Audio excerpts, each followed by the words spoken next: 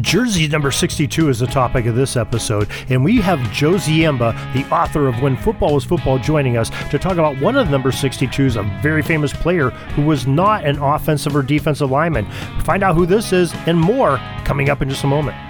This is the Pigskin Daily History Dispatch, a podcast that covers the anniversaries of American football events throughout history on a day-to-day basis. This is your host, Darren Hayes, and we're podcasting from America's North Shore to bring you the memories of the gridiron, one day at a time. So with Mike and Gene Monroe, as well as Jason Neff supplying us with their tunes, let's go no huddle through today's football history headlines.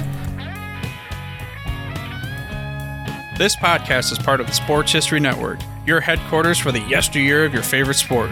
You can learn more at sportshistorynetwork.com. Hello, my football friends. This is Darren Hayes of PigskinDispatch.com, and welcome to another bonus edition of the Football by Numbers series. And tonight, we are talking about jersey number 62, the greatest players in NFL history that wore that jersey 62. And I've got some great help again. Our old friend Joe Ziemba is back once again. I think I have to get him a time card here in the pig pen. Joe Ziemba, welcome back to the pig pen. Darren, thank you so much. Your shows are always such a delight to participate in, and thank you again for having me on the program. Oh, well, thank you. We just enjoy your knowledge and expertise that you bring in and really entertain us here. So we're looking forward to some great Joe Ziemba stories. No pressure now. No pressure. Oh, okay. Look out. Well, Joe, how's everything going with the When Football Was Football podcast? Podcasts are going great. We have some interesting things coming up right now, currently, depending on when this show airs. We have a program on Jimmy Councilman, who was the last coach to lead the Cardinals to the NFL championship. Unfortunately, that was in 1947, so it's been a little bit of a drought for the team. In the near future, we're going to cover what training camps, what happened during training camps way back when, which should be fun. And then looks like we're also going to do a little mini history on the college all-star game, which normally would take place every August in Chicago in front of crowds of over 100,000 people. So it was the Super Bowl before there was a Super Bowl. Yeah, that was an interesting series. I think we covered all of those last year in our football history headlines, at least getting, who won, who lost, who played, the MVPs. And that's really, I only remember the very end of them. I was pretty young when they stopped playing them. But of course, the Steelers were in the last couple, I believe, at least the last one they were in 76 as the Super Bowl champions played. What an interesting dynamic that was. It's too bad they can't continue that anymore. Yeah, I guess I understand why it had to be discontinued, with the fear that your top draft choice might get his legs cut out from under him, insurance policies, lawsuits, etc. But it sure was fun while it lasted, I guess. Yeah, well, even the NFL, championship teams, they were playing their starters most of the time. It wasn't like a preseason game is today, where the guys trying to make the squad are playing. Those starters played quite a bit, if I remember correctly. Yeah, they did. It was such a prestige thing that the old pros couldn't stand the thought of being knocked off by a bunch of rookie college players. But the collegians were very successful in the early years until things were righted the correct way, according to the NFL. So it made for quite an entertaining series. Yeah, yes, it did. So I'm looking forward to that podcast episode. I listened to your Konzelman one the other day, and I thought I knew a lot about Konzelman until you really caught me with a bunch of surprises. I'm like, wow, that's very interesting. I learned a lot from that. So I encourage the listeners to, even if you think you've read a lot about Jimmy Konzelman and know about his career, to listen to Joe's podcast on Konzelman, because it's very interesting and very enlightening. So well done. No, thank you very much, Darren. That's always appreciated, especially coming from you. I don't know if that's how good of a source that is, but we'll take it for what it's worth there. Well, Joe, we have a tall task tonight. We have the Jersey 62s. It's filled with the big guys in the trenches. And the Pro Football Hall of Fame is where we usually start. and you and I were both there. We got to meet in person just a couple weeks ago, and they tell us that there are two players that are enshrined in Canton, Ohio, and they are Jim Langer and Charlie Trippi, two great players sort of on the opposite of the spectrums. And I guess Charlie Trippi defeats my theory of having the guys in the trenches. Yeah, Charlie Trippi was a backfield star of the Chicago Cardinals. So this is a subject close to my heart anyway. Played for several years, halfback, quarterback, ran the ball, passed the ball, received the ball, and of course, played on defense as well. And he was an all-star, a Pro Bowler twice, won the NFL championship in 47, which we just alluded to. Charlie Trippi scored a pair of touchdowns in that game in a 28-21 win over the Eagles in 1947 for Coach Councilman. He was also named to the Hall of Fame's all 1940s decade team. But one of my favorite stories about Charlie Trippi is how he was recruited kind of stealthily, that he was a great baseball player. He played at the University of Georgia football and baseball, and then, like most young men at the time, went into World War II, was in the service. And because of relaxed rules, he actually participated in the college all-star game 5 times. They're trying to get players involved on both sides. So that accounts the year he played with the Cardinals, but also with Georgia and also with the military service. But when it came time for his class to graduate, even though the Cardinals had drafted him in 1945, Charles Bidwell, the owner of the team, really stalked Charlie Trippi. And they made an arrangement that he would sign with the Cardinals, kind of as the first bonus baby. A whopping $100,000 contract was Trippi's. But they played a little bit of an indiscreet game, since he was also being recruited by the tandem of the New York Yankees baseball team and the New York Yankees football team, and went to New York. And unknown to both of the Yankees team, Bidwell was with them, kind of hiding out in the background. And the Yankees both thought they had Trippi signed up. And lo and behold, it's announced that Charlie Trippi would become a member of the Chicago Cardinals back in 1947. And he was kind of the final piece of the dream backfield for the Cardinals that year. They had 4 All-Americans, which was Trippi, Pat Harter of Wisconsin, Paul Chrisman of Missouri, Marshall Goldberg of Pittsburgh, and then Goldberg went over to defense during the year, and Elmer Angsman of Notre Dame took his spot on offense. But Trippi was the final piece in 47 and wore that number 62 for a few years with the Cardinals, and made us proud wearing that jersey as a member of the NFL champion Cardinals back in 1947. Wow. So the thing with Bidwell, that was sort of pre-planned by Bidwell. Do you think Trippi was aware of that too, that Bidwell was in his entourage? Yeah, he was aware of it. They went over this pretty carefully together. In fact, Trippi wanted to sign with the Cardinals earlier, and Bidwell said, well, let's see what they offer. And that way, you know that our offer is fair, which it was very fair. No one had been paid that kind of money in the NFL before. Well, maybe Red Grange, but this came from a variety of sources back in 1925. So, yeah, it was quite interesting. And Trippi did continue with a minor league baseball career as well with the Atlanta Crackers of all team, as well as playing with the Cardinals. But he definitely was in on the charade, so to speak, with Mr. Bidwell. I learned something new every time I talk to you, Joe. That's fascinating. That's a new twist on that story that I thought I knew. So great. Thank you for that. Sure. So, yeah, I think Charlie Trippi was he's just one of those names in history that history of football that just jump right out at you. And what an exciting player he must have been to watch. I wish we had more stats on him, but just the stats we do have are just, astounding for the era. A real triple threat. And the wonderful thing about it is Charlie Trippi is still with us today at age 99. Really? Oh, I didn't know that either. So, Now, have you ever got a chance to speak with him?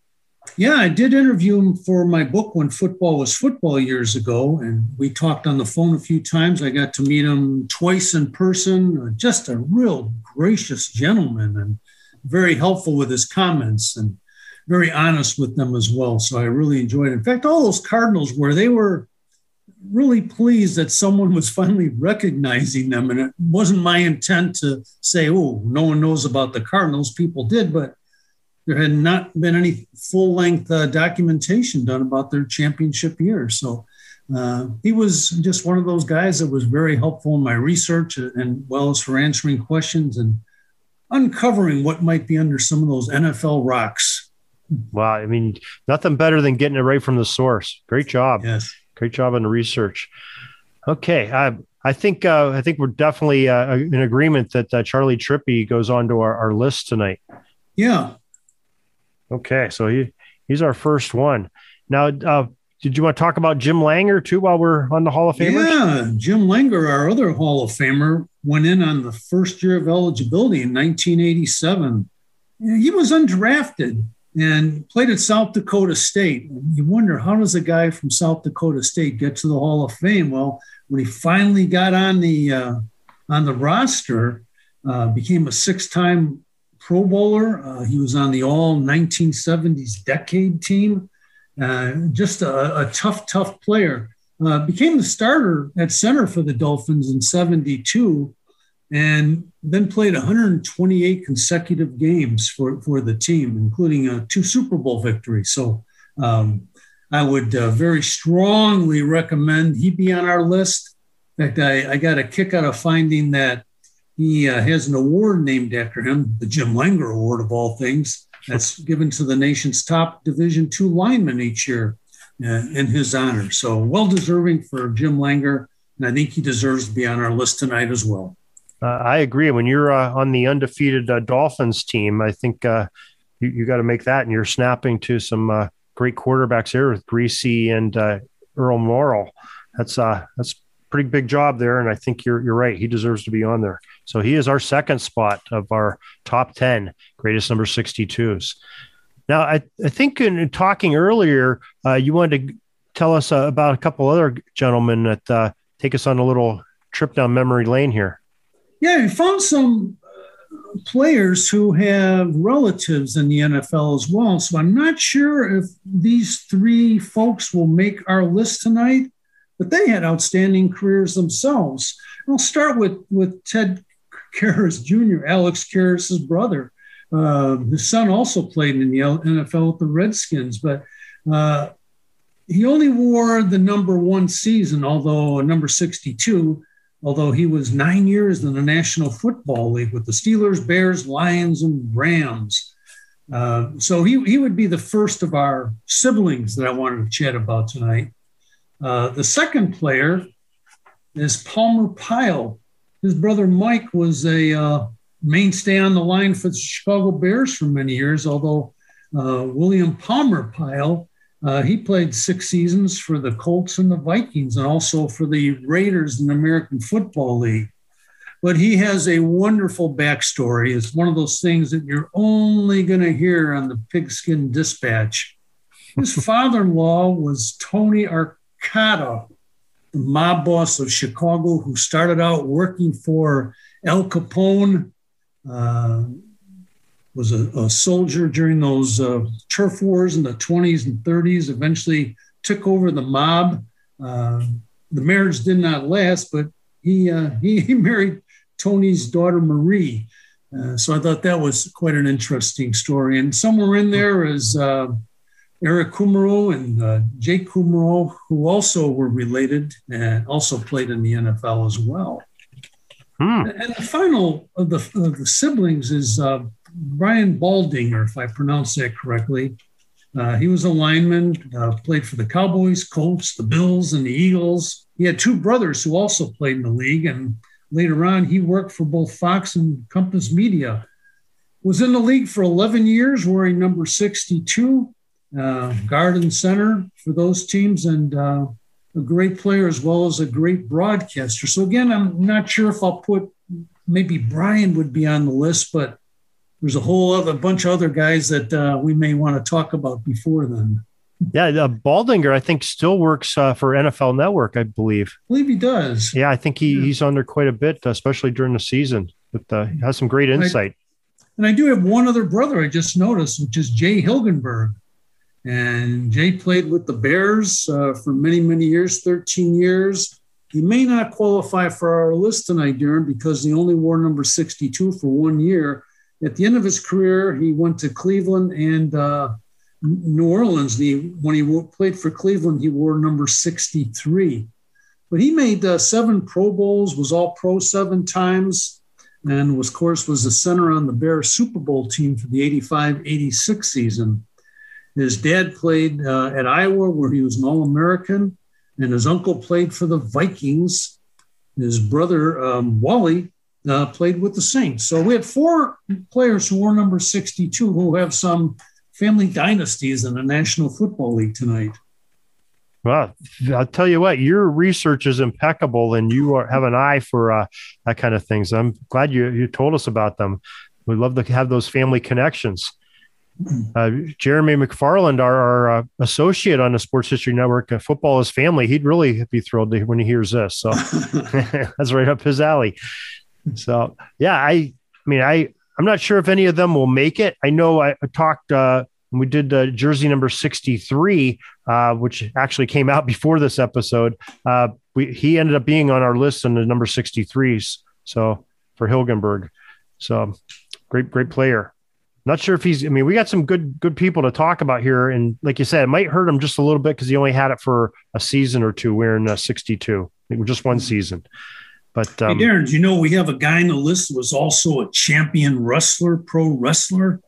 No, we need to hear about him too. This is a guy named Edward McDaniel, and better known as Wahoo McDaniel. I was going to put a list together of the best nicknames for tonight. Len Dawson, the quarterback of the Chiefs, said that the hardest hit I ever received was on the football field was by Wahoo McDaniel.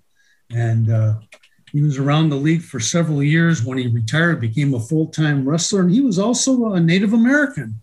So Wahoo, again, even though he's in the league from 60 through 68, not sure if he'll make our list tonight, but what a colorful career both on the football field and in the wrestling rink, where he became the NWA United States heavyweight champion 5 times. So it was kind of a neat story that just happened to pop up when I saw that nickname. It definitely is. That's probably a great episode for somebody's podcast someday, to just have all the NFL players that were pro wrestlers too. There's quite a handful of them, and a lot of good ones too. So that's interesting. All right. Do you have anything else to add on some of these connections and interesting stories? Let's go with one more strange story. This gentleman's name was Jim Hayes, born in 1940, wore number 62, played for the Vikings, Charleston Rockets, the Houston Oilers. He was on the fringe, but what's neat about Mr. Hayes was in 1971, he admitted that he was 42 years old, which means he got a few years in practice when he kind of said he was right out of college, and he wasn't. But it's neat, that sort of thing, with all the very specific and strenuous scouting that's done today. You're not going to find a guy who's going to tell us he's actually maybe 10 or 11 years older than he really is. So that's Jim Hayes. Not going to be on our list, I don't think, Darren, but another interesting story. But I love the last name, though. Oh, yeah. I was going to ask you. I wonder where I saw that name before. I don't know if I like the insinuations that were with it. I lose connection there with them there. But all right. Well, thank you for those informations. That's some great little backstories there. I'd love to hear that kind of stuff. You're right. You don't hear that anyplace else but from Joe Ziemba. Those are some classics there. Well, how about we talk about some of these substantial number 62s, guys that have a shot at making this list?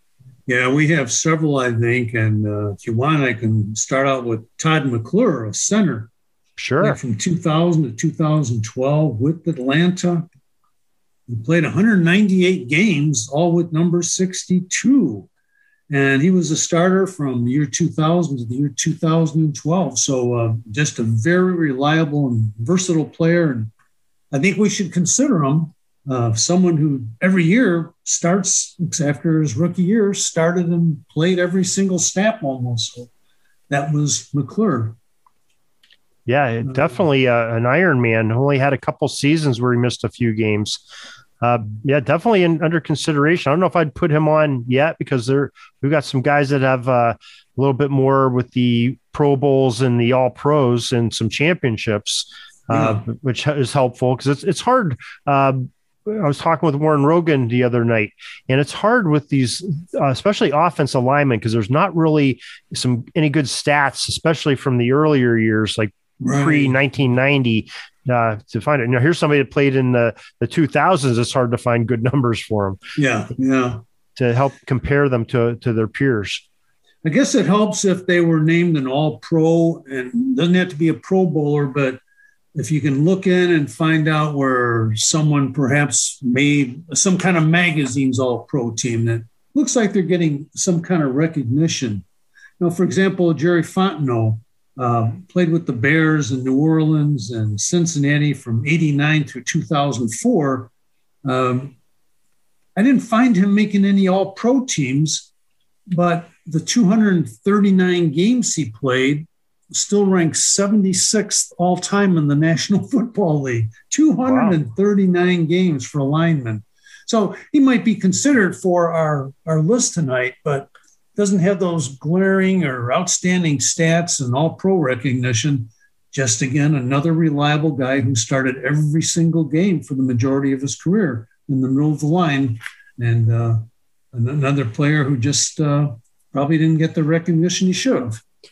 Yes, but I mean, that's a pretty modern name, too. I mean, 16 seasons as an interior offensive lineman in the NFL. That is pretty substantial. I missed that on seeing him. And he's a big guy too, 300-pounder. Yeah. So, wow, that's a really long career. I enjoy if we can find some of these guys that had a lot of games underneath them. Another one was Guy McIntyre, played from 84 through 96, mostly with San Francisco, and he was a 5-time Pro Bowler.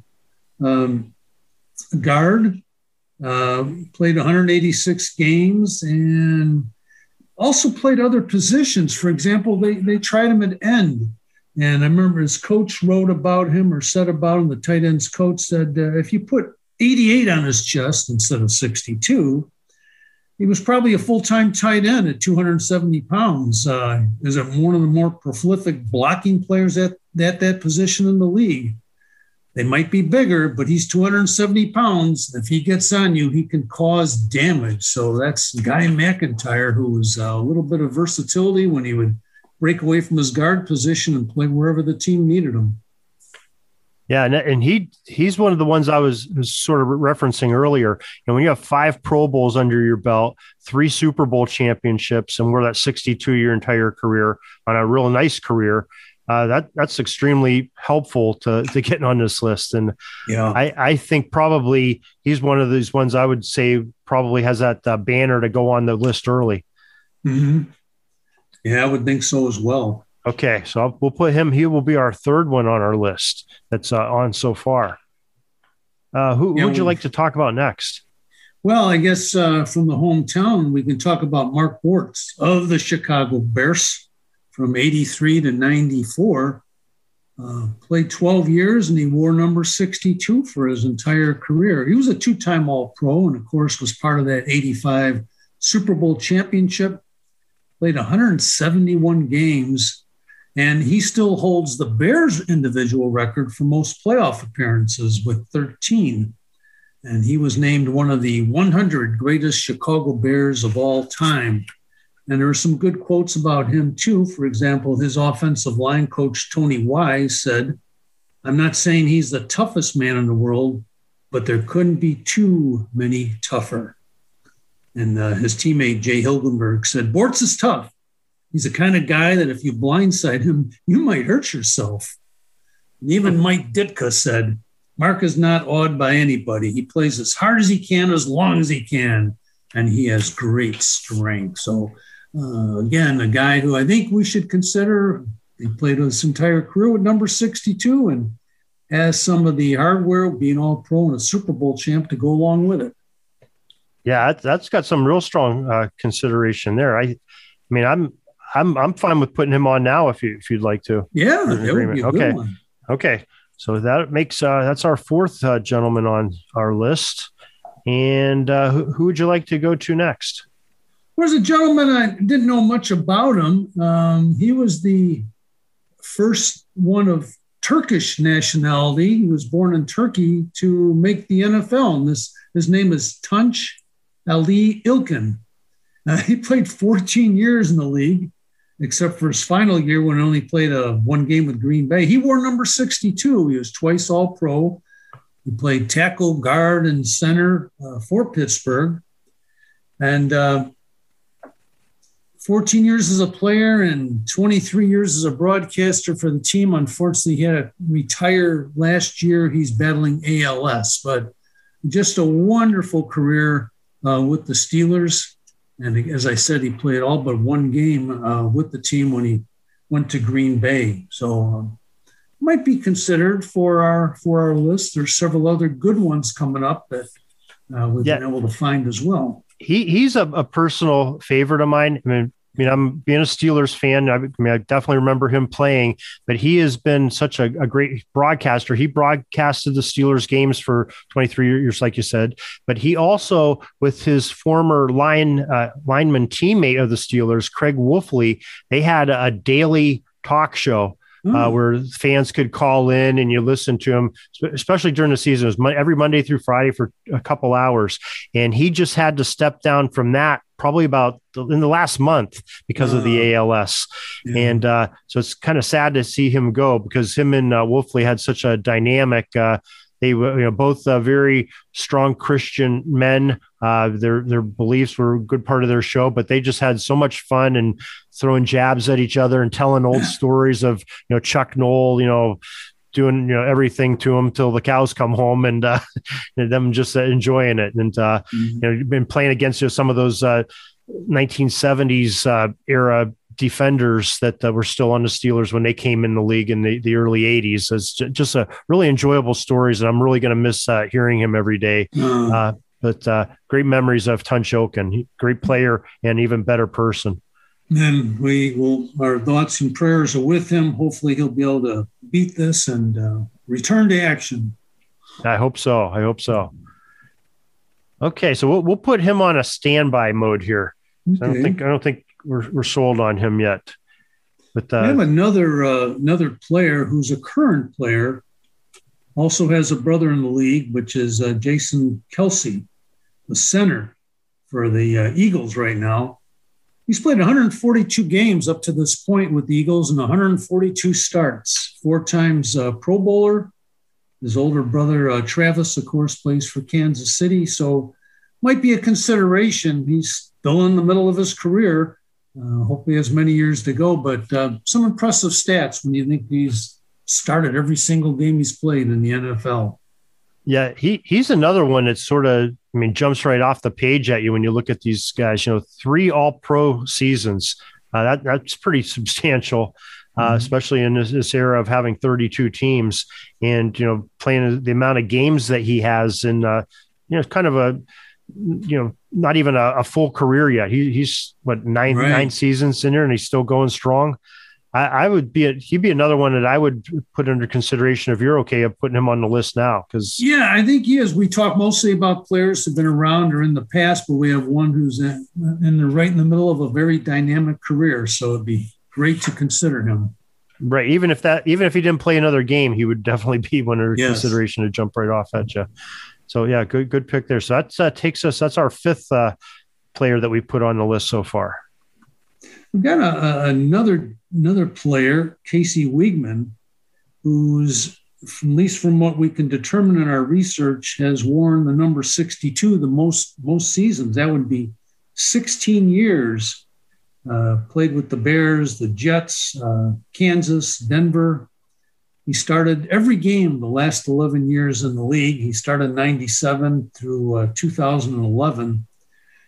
And we had talked about how the linemen sometimes don't get recognized. He did have one All-Pro season or one Pro Bowl, But USA Today at one time had named him to their All Joe team for 5 consecutive years, which is dedicated to blue-collar players who don't get recognized but certainly deserve to be recognized. And at one time, this statistic goes back to 2007, he had snapped the ball 5,340 straight plays for while he was in the league. I think at that time he was with Kansas City. So again, another durable player, not quite recognized as much as he should, but never took a day off, never took a play off. Yeah, I think definitely I remember him playing too, and the Pro Bowl. I think that definitely puts him into consideration. Maybe talk about at the end as a candidate, unless you think otherwise. No, I think he should be under consideration. Yeah, okay. I think he deserves it. Okay. And do you have anybody else you'd like to talk about? Yeah, I have a couple more linemen, which have some nice statistics again. A guard, Marco Rivera, 3-time Pro Bowler. Started the last 9 years in the league. He began in 97 with Green Bay and finished in 2006 with Dallas. Started a right guard, never missed a game that he was in, started every single game the last 9 years. And it's hard to believe, but in 2002, I believe it was, he was the first Packer lineman to be named to the All-Pro team in like 20 years, which really seemed a little odd at the time when I saw that about him. So his offensive line coach, Larry Bigtole, said about him that Rivera might be the toughest guy in the National Football League. He's just an old throwback. He doesn't win every down, but he wins more than his fair share. And then he added, it's hard for me to believe that the Green Bay Packers could go this long, 20 years, without having a Pro Bowl offensive lineman. Seems to me somebody was being overlooked. So a nice compliment from his coach.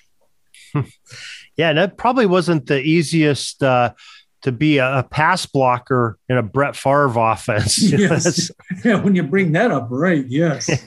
That guy played some very unique styles of ball sometimes, and not the normal pattern of a passer. So very successful, though, very successful. But yeah, I like him too, Rivera, and I think he's another one that's got some strong consideration with those Pro Bowls that maybe we'll get back to on the end here. Yeah, one other that I would recommend for our list, and he played linebacker and guard, and was with the Cardinals, starting with the old Chicago Cardinals in 58 and concluding in 67 with the St. Louis Cardinals. Of course, the Cardinals moved to St. Louis in March of 1960.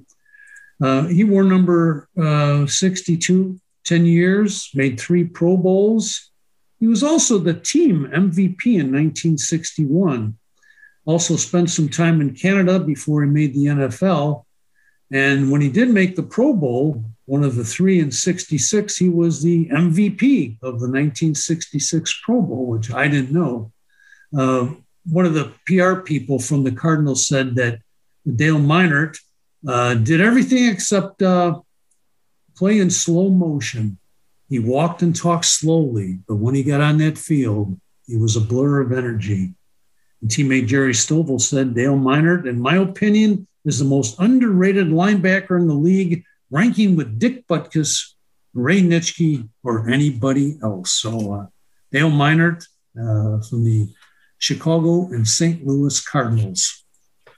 Yeah, but I started looking at this list about a week ago and knew that you were going to be on here. I have stars all by his name. I said, oh, boy, this is going to be one that Joe's going to be bringing up. But I'm surprised. I thought he would be sort of out of the gate here for you.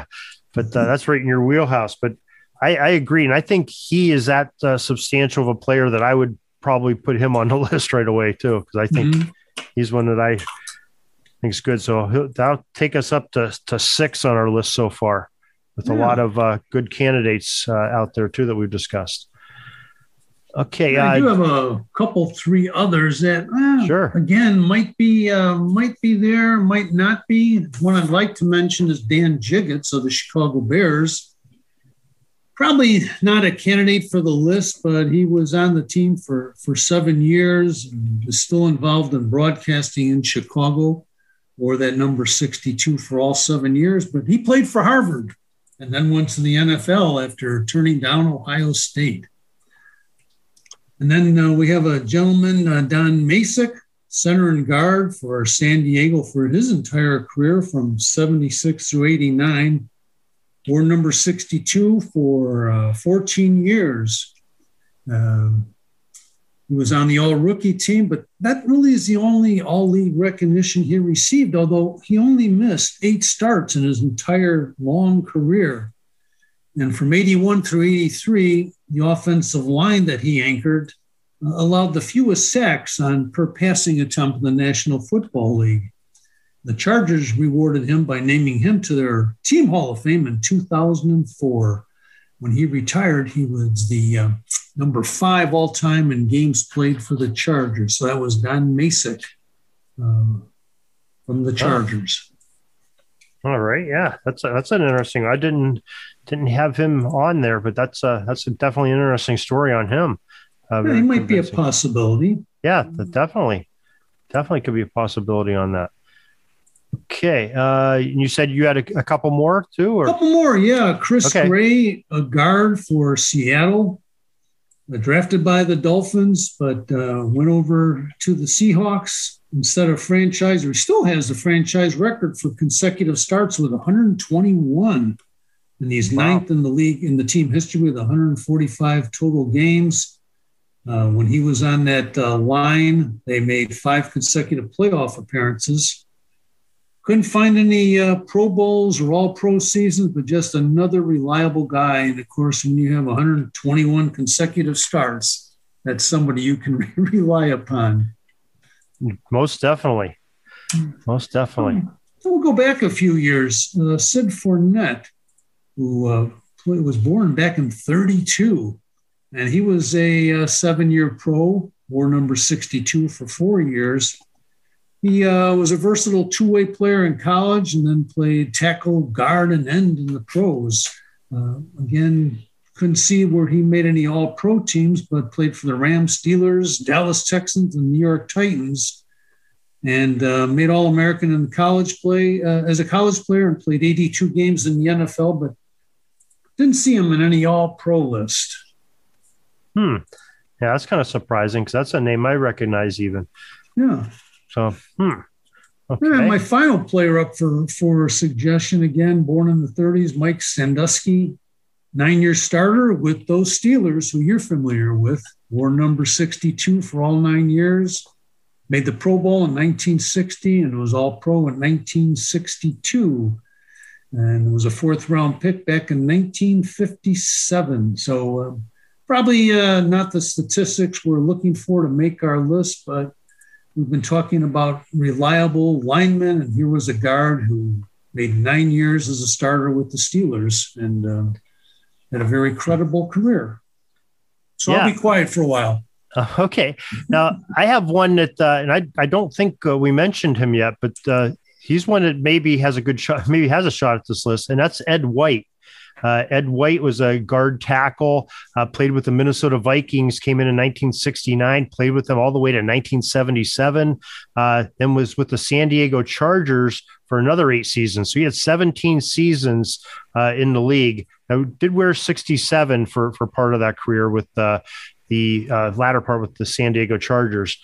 But his first 9 years, Minnesota, number 62, he was an all-pro 4 times, an NFL champion, and I believe they're counting that as the 1969 Minnesota Vikings when they won the NFL. And that's super. I guess it really wasn't the Super Bowl yet. We know it as a Super Bowl now, but they consider that the championship for the Vikings of the NFL. So that is one I think maybe has some consideration with the 4 Pro Bowls. I like that. Yeah. The other one I had, and I don't think we discussed, was Jeremy Newberry. He is another offensive lineman. They had 2 Pro Bowls under his belt, center guard combo there, and he played from 1999 to 2008 in the league. Did miss the 2006 season with a knee injury, but San Francisco 49er for 7 of those seasons, and then 1 year stints with Oakland and the Chargers. So he was all California in his NFL career. But another guy, he had 107 starts and 120 games and 2 Pro Bowls. Not sure if he'll have quite the numbers of some of the other guys we have, but definitely substantial. And Darrell Dess is another one that had some all pro markings to him. I'm sorry, Pro Bowls to him. He had 2 Pro Bowls. He was another guard tackle, came in with the Steelers in 58 and is probably most well known as a New York Giant. He had 2 stints with the Giants, a total of 10 years, and 2 years with the Washington franchise. And just another outstanding player, 104 starts, 146 games that he was suited up for, North Carolina State product. I'm not sure that Darrell will make it, but definitely a substantial player that probably we should make mention of. Yeah. Do you have anybody else before we sort of go into our deliberations here? I do not, and I didn't think it would be this difficult when we're talking the majority of our players' night are linemen, but it is tough to get down to that final 10. It sure is. It's maybe even a little bit easier when you have backs and receivers that you have their stats that compare, or even defensive backs. But yeah, this does get tricky. But let's just review our 6 that we do have on the list. That's Charlie Trippy, Jim Langer, Guy McIntyre, Jason Kelsey, and Mark Bortz is who I have as our. I'm sorry, and Dale Meinert is our 6th one. I'm sorry. Good. Didn't mean to forget Dale. So we have 4 more to choose from. Now, these are some of our guys that we said we wanted to come back to and talk about. Todd McClure, Chris Gray, Don Masick, Casey Weigman, Marco Rivera, Tunch Ilkin, Jeff Christie, Darrell Dess, Jeremy Newberry, Ed White, Jerry Fontenot, and Mike Sandusky, and I think that on Dan Jiggets. So I have that we marked down. I think I got everybody. I like Casey Wigman because 16 years in the league. Again, he didn't have a lot of all pros, but he was an all Joe. I like that. Yeah, you're a little partial to that being an all Joe, right? I agree with you. I think Casey Weigman should be on there. So there's our 7th player on our list. And I think you made a real convincing case for Marco Rivera, too. Yeah, he had a nice career. And I can see where we have others that might be a possibility. But, yeah, I would like to see him on there. 3-time Pro Bowler and started every single game his last 9 years. That's amazing. Right. So we'll put him on as our 8th player. So we have 2 more to choose from. How about Tunch? You like Tunch Ilkin? Well, I like Tunch as a person. I don't know. I mean, I'm sitting there looking at some of these other names, and man, I'd love to put them on there, but I think there's probably some of these other guys maybe that are more worthy just from their playing ability and what they did. Not that Tunch was a bad player, but he had two Pro Bowls, and he was a good, solid player. But like I said, I'm trying to do it not with my heart, but with trying to do it with what's. I mean, the other one that I didn't really even consider until you spoke about him is Jerry Fontenot. Yeah, I'm looking at him now, 239 games. Woo. Yeah, that's a substantial player when you do something like that. Now, he didn't have the respect of I don't think he had any all pros, correct? Correct. Or Pro Bowls or all pros. But gosh, if you play 239 games as an interior lineman in the modern NFL, that's all the respect in the world there, And from 92 to 2003, he started every game he played. Yeah, I think we gotta shed him some love, and I think he needs to be on this list just for being that Iron Man and hanging in there for so many years. You agree?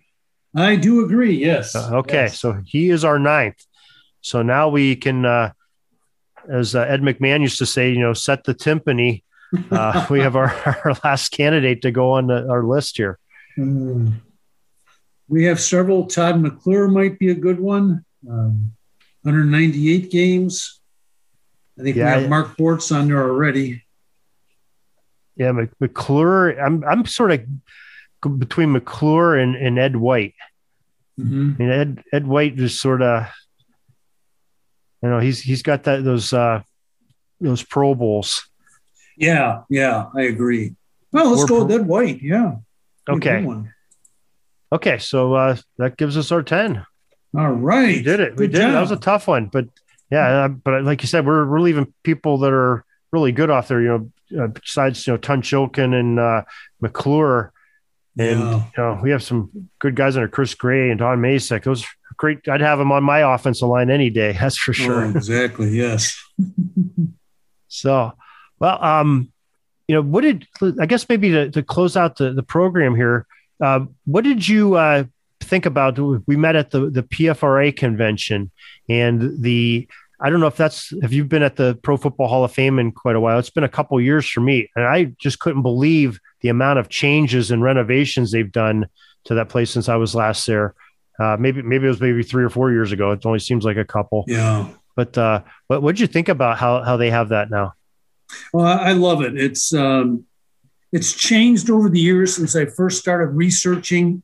And by that, I mean, when I first went there, probably in the 90s, well, yeah, it was in the 90s, that there was a little closet, and I'm thinking it's a basement. Maybe it wasn't, where if you're going to do research, there was one table and you could just kind of go through stuff. And now it is so professional with its own research library. I think it's called the Wilson Library Research Center. Hope I got that right. If not, I apologize. Yeah, Ralph Wilson Research Center. Yes, you're right. Yeah. And many times you'll have to use white gloves if you're even allowed to touch anything, which is the way it should be. And just the phenomenal collection there and the professionals that are running it makes you feel good about the history of pro football that's being taken very seriously. And there's a lot of us who really rely on what the Hall of Fame can provide for us. So I really like what they've done. They're taking another big step with the Hall of Fame Village that's under construction, but the stadium's been improved. But a lot of the displays and exhibits are just so well done. So it was really a lot of fun to be there and to see that and to enjoy it, I guess, as well. And to be with folks like you who have like interests to talk about football and the history of football made it for a very enjoyable weekend. And if anyone's listening, they should give a thought to joining the Professional Football Researchers Association. It's very reasonable. And for what you get, you have an access to questions on the forum online, printed newsletter, which is more like a magazine that comes out 6 times a year. And probably more importantly, access to other people. If you're doing research or looking for a specific topic to get answered, somebody's probably going to know about it on there. Yeah, that's for sure. But going back to the Pro Football Hall of Fame, the building itself, I mean, I guess the first thing that I didn't recognize the entrance, because the entrance used to be, the famous, that round rotunda like building with the sort of the football shape on top. And that's not the entrance anymore. Actually, where I went in, where the parking lot is now, I guess I remember the parking lot sort of being in front of that, but now it's like a freeway there. Yeah. And the parking lot's off to the side where this major renovations happened. But you go into this grand entrance now, and one of the first things you see there by the ticket counter is a Hupmobile sitting there. That's something that jumped right out at me. And I believe one of the guys was saying that was the used to be the research office that you're talking about earlier, is where the Hupmobile is. Mm-hmm. The new construction around it. So that Hupmobile was kind of interesting because you can almost envision George Halas sitting on the bumper and having a beer with the boys and discussing this new pro football league 101 years ago. Yeah, very interesting. And I forgot, I think it was Joe Horgan was speaking, and he brought up about that, the Hupmobile showroom with them drinking the beer, which is something I never really thought about. It was during Prohibition. So they were, the founding fathers of the NFL were sort of doing an illegal act as they did it, which makes it even kind of more nostalgic and interesting to me. Hard to believe football guys would have a beer. Oh. Right. That's for sure. Well, Joe, I appreciate your time and your wealth of knowledge that you brought into these jersey number 62s. And thank you for that once again. And we look forward to these upcoming editions of your When Football Was Football. And you're still working on that book. We're excited. We can't wait for that to come out here in the future. So. Oh, thank you. Yep. The book is coming along. The history, the early history, the forgotten history of the Bears and the Cardinals. So we're looking forward to having that completed soon. That's excellent. That's excellent. Okay. Well, Joe, I thank you again for your time. And I think we got you down for some more numbers real soon. Can't wait to hear from you there too. Well, we look forward to that. Thank you again, Darren, for having me on the program. Always fun, always enjoyable, and I always learn something from you. So thank you very much. Peeking up at the clock, the time's running down. We're going to go into victory formation, take a knee, and let this baby run out. Thanks for joining us. We'll see you back tomorrow for the next podcast. We invite you to check out our website, pigskinddispatch.com, not only to see the daily football history, but to experience positive football with our many articles on the good people of the game, as well as our own football comic strip, Cleat Marks Comics. Pigskinddispatch.com is also on social media outlets, Facebook, Twitter, Instagram, and don't forget the Pigskin Dispatch YouTube channel to get all of your positive football news and history. A special thanks to the talents of Mike and Jean Monroe, as well as Jason Neff for letting us use their music during our podcast. This podcast is part of the Sports History Network, your headquarters for the yesteryear of your favorite sport. You can learn more at sportshistorynetwork.com.